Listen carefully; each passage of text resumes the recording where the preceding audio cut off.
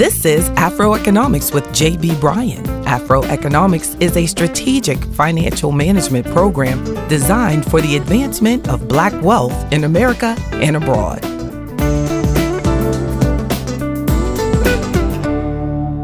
It's official. In January 2019, we entered the longest government shutdown in history. January 11th, 2019. 800,000 government workers did not get a paycheck. Now, when this started, I think everybody was kind of playing around with it, didn't really take it seriously, and I didn't either. I said, well, it'll all be fine. And then I started being invited on radio shows and getting phone calls and discussing with clients. And now they're talking about this is the longest in government history and, ever in our country. And people are furloughed.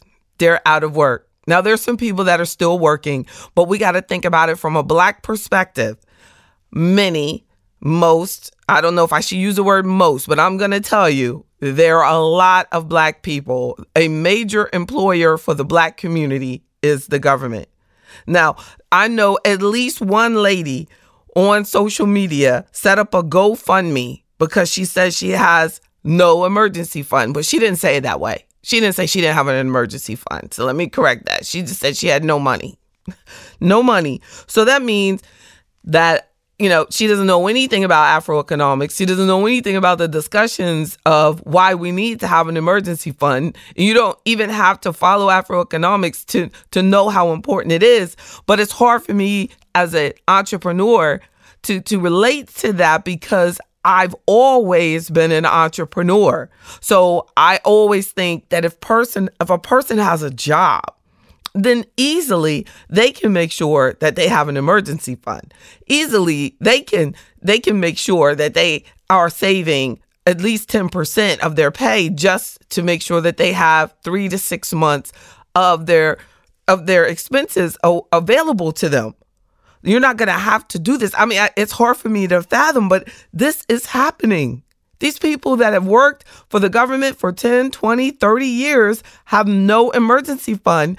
And because they always thought that, that's literally what paycheck to paycheck means.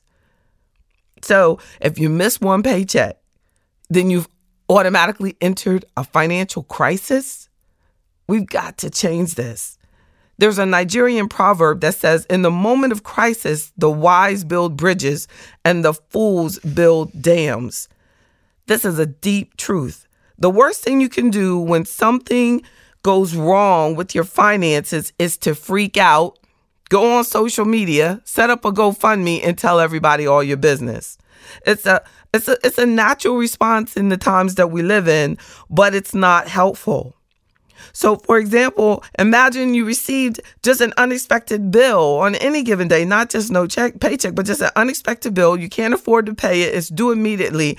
And you don't want to start off your response to it with just frustration because just stress, no financial problem can be responded to with, I'm afraid, I'm going to scream. Emotion does not pay bills. That's exactly what I'm trying to say. Number one, stress is bad for your health. Number two, making decisions based on emotion is usually bad for your wealth. Well, also think about many people go to high interest rate credit cards, at a time of duress. That's where they came from. Or they do these cash advances and they cost them years to try to pay off the cash advance on the credit card because of an emotional response to a financial situation. And it makes it worse. You may run to payday loans and get started in these payday loans and take out the loan that is charging you extremely high interest rates until you get your next paycheck. And it might be going on with people who are being furloughed because these loan companies know that you're going to get the money. Now, I was on a radio show just a couple of days ago, and the announcer, the host of the show, as I was getting off the show, he said, I received a tweet. This lady wants to talk to you. She said she's thinking about taking a loan from her government retirement plan in response to this furlough.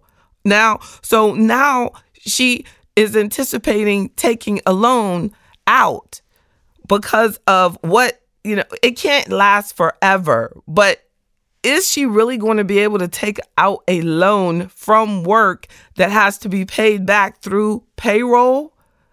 So if you're not getting paid, they're not going to be issuing these loans theoretically. You never know. You never know, because it might allow you to do that.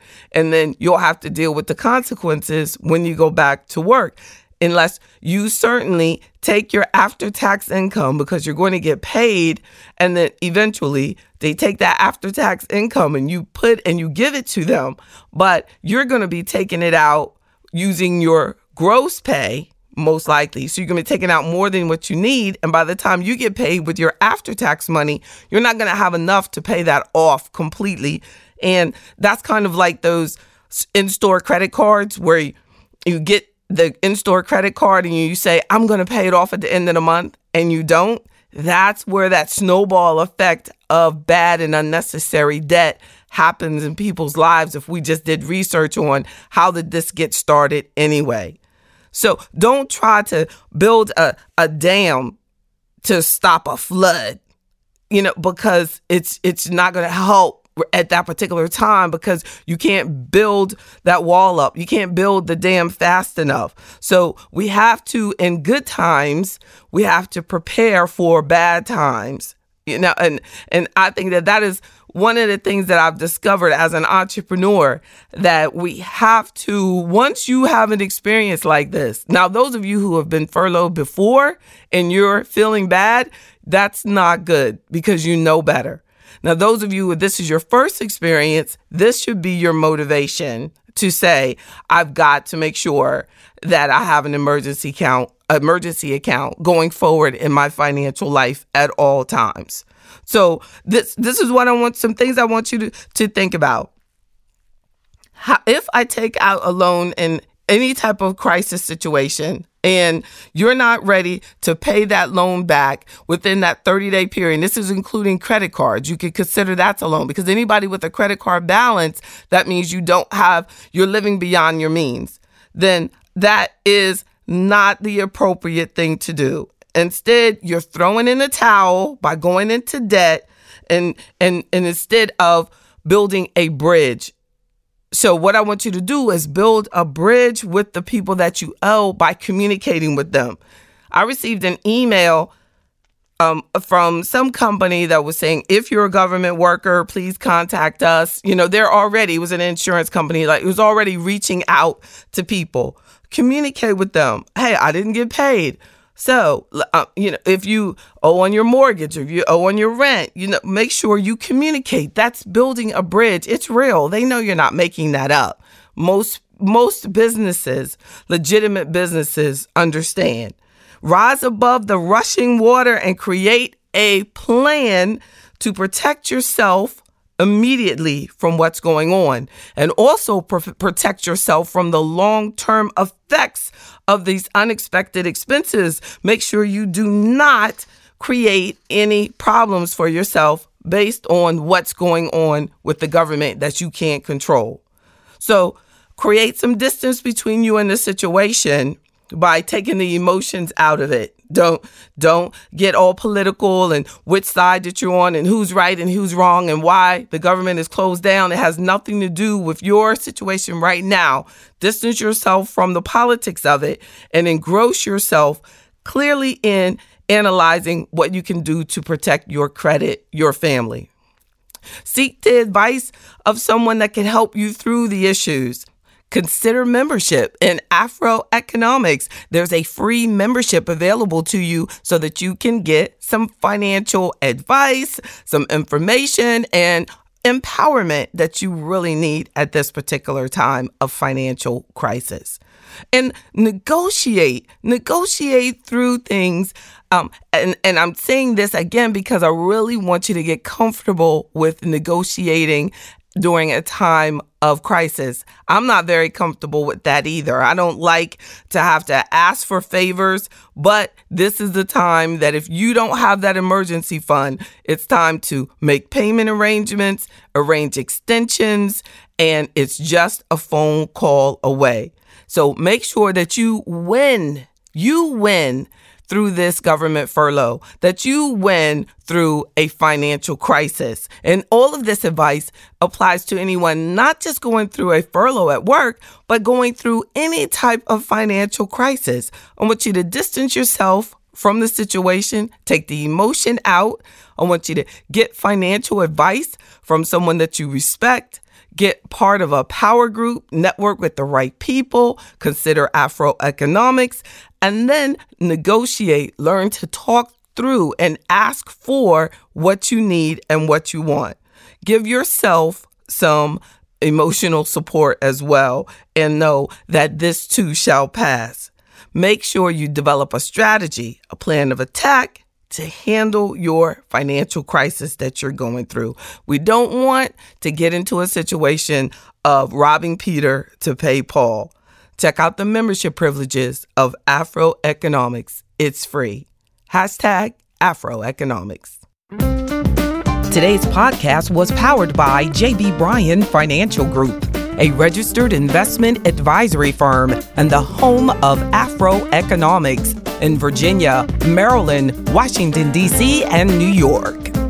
Don't forget to subscribe to AfroEconomics with J.B. Bryan on iTunes, Google Play, SoundCloud, Stitcher, and any other podcast directory.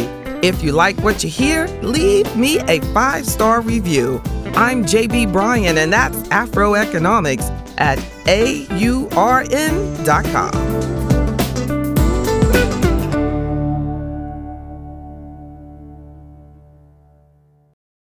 Without the ones like you, who work tirelessly to keep things running, everything would suddenly stop. Hospitals, factories, schools, and power plants, they all depend on you. No matter the weather, emergency, or time of day, you're the ones who get it done. At Grainger, we're here for you with professional-grade industrial supplies. Count on real-time product availability and fast delivery. Call, click Grainger.com, or just stop by.